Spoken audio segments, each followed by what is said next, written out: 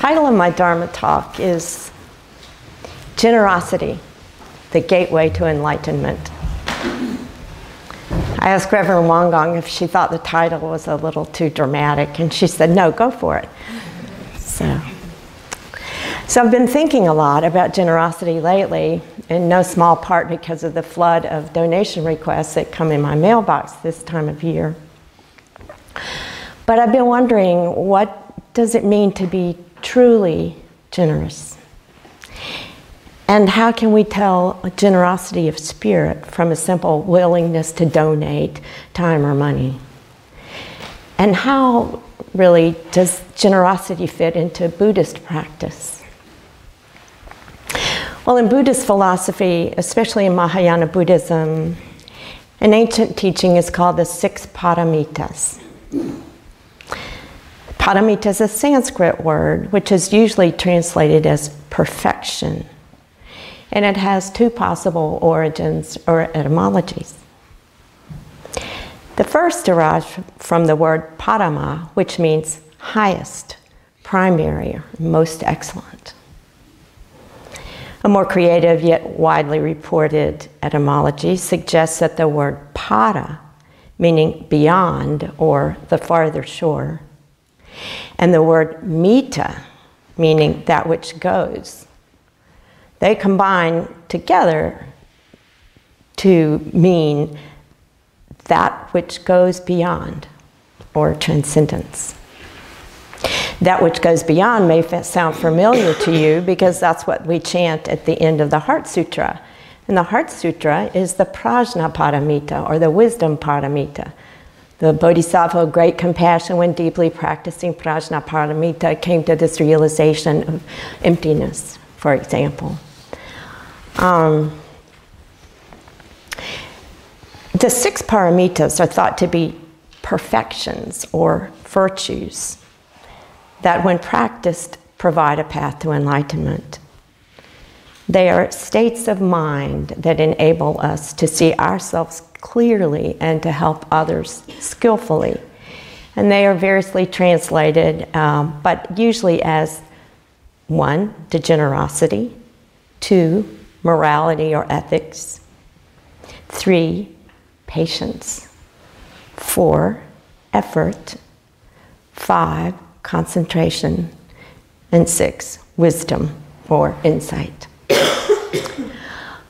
All of these paramitas are intrinsic to our true nature, but because our original nature can become clouded by the 3 poisons, remember what they are? Greed, hatred, and delusion, exactly. We must develop these potential virtues or qualities in order to bring them into full expression. We could spend a week or more talking about the paramitas, but I want to concentrate today on just the first one, generosity. Interestingly enough, it is always listed first, and I think that's because it has a unique importance. In many commentaries on the 6 perfections, it is said to be the entryway to the Dharma. So, what does it mean to be generous? In Buddhist ethics, as in most religions, it's generally understood to mean a heartfelt willingness to share what we have with others in need. This means we are willing to give without hesitation, without conditions, our material wealth and possessions, our time and our talents, our love, our protection, and if the person is receptive, the Dharma and its teachings. In the practice of generosity, however, it's important to examine both our motivations and our methods.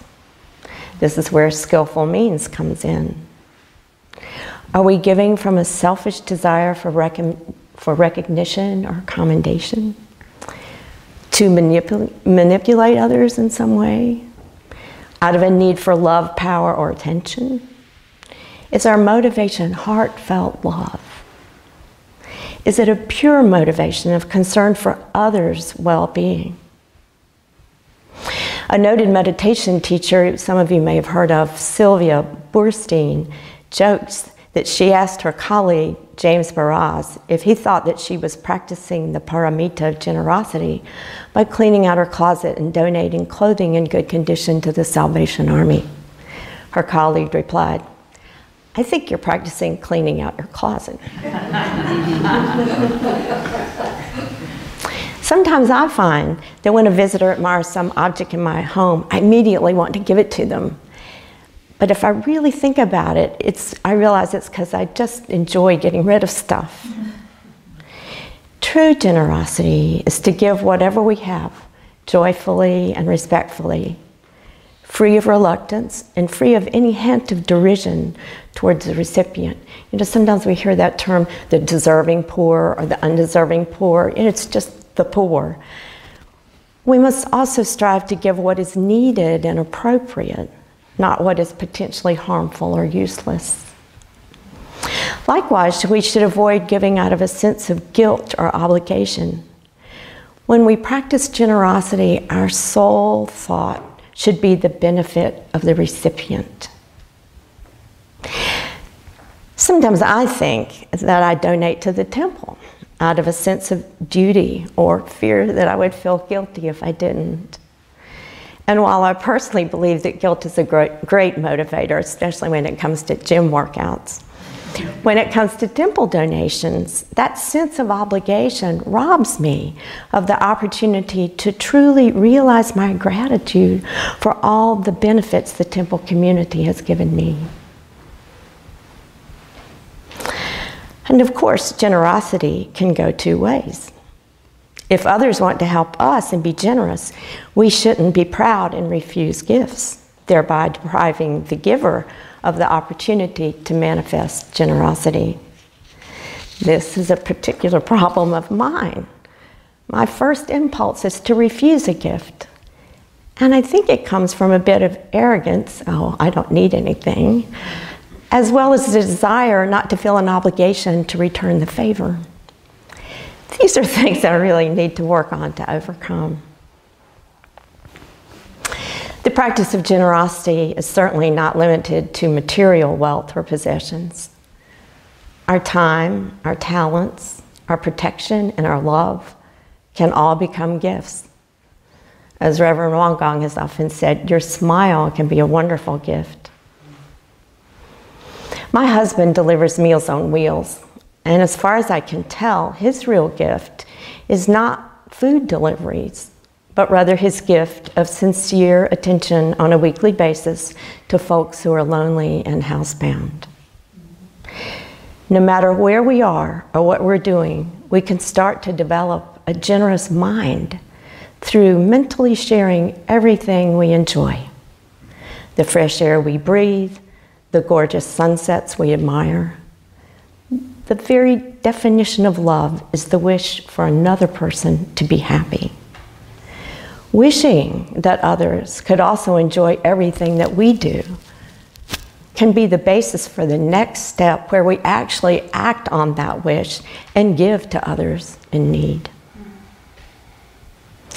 When we give joyfully and with a pure motivation, generosity becomes a powerful force that secures our own and other people's prosperity and happiness. Well, while religion and philosophy are great, I always like to ask what science has to say about the topic. And in the field of neuroscience, there's been an interest in studying the effects of generosity on human happiness and well-being. At Notre Dame University, for example, there is something called a center called the Initiative for the Science of Generosity. And two researchers there have recently written a book called The Paradox of Generosity, in which they detail some of their studies involving more than 2,000 participants over a 5-year period. I mean, at a glance, it sounded like pretty good science. They interviewed and tracked the spending habits and lifestyles of families in different socioeconomic classes in 12 different states in the United States. It is one of the most comprehensive studies ever published about Americans' giving habits. They correlated higher levels of generosity in all classes of people with both mental and physical health, as well as general happiness. Using a variety of tools that included functional MRI testing, they found that practicing generosity involves neurochemical changes in the brain associated with pleasure. They also say that there is evidence that in order to be rewarding to the giver, generosity must be practiced with consistency. The authors conclude that generosity is simply a part of living well. Here is a quote from their book. Generosity, to be clear, is not identical to pure altruism, since people can authentically be generous in part for reasons that serve their own interests, as well as those of others. Practicing generosity for the good of others also necessarily means that doing so achieves one's own long-term good as well. And so generosity, like all of the virtues, is in people's genuine, enlightened self-interest to learn and to practice. So how is generosity practiced in Won Buddhism?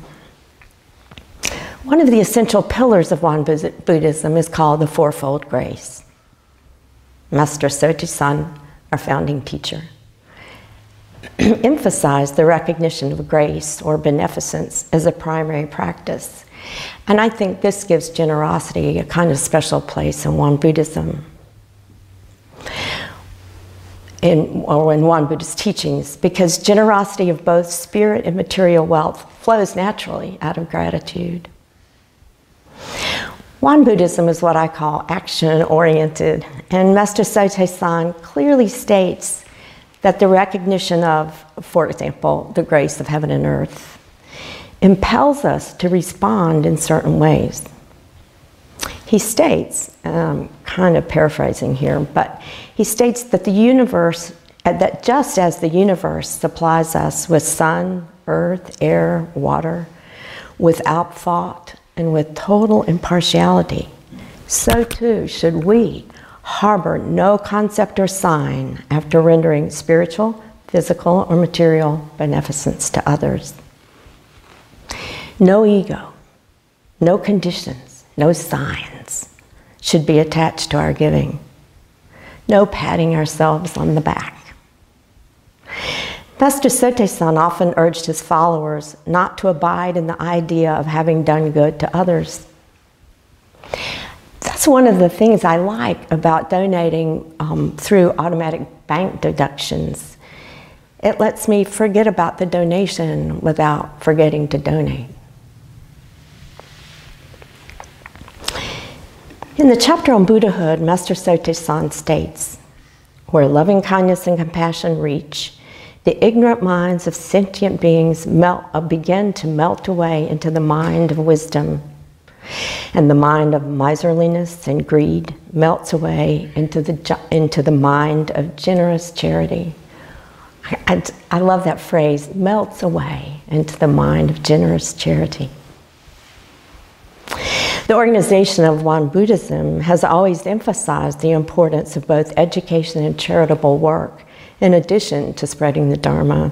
And in Korea, it has founded schools, universities, nursing homes, and hospitals for the public. So I urge you all to think about generosity. Generosity to a wider world beyond self and family, and to understand how it functions in your life. I know I'm trying to better understand the practice of true generosity in my life. I'd like to end with a quote from Master Sotaesan. When humans bring up their offspring, they have in mind no false notion of bringing them up. That is why bringing a child up remains a great beneficence. Thus, rendering favors to others becomes a great charity only if one has no notion of rendering favors in mind. In other words, just as we generously provide unconditional love, protection, and care for our children without expecting recognition in return, so too should we care for the world and all its beings. Thank you.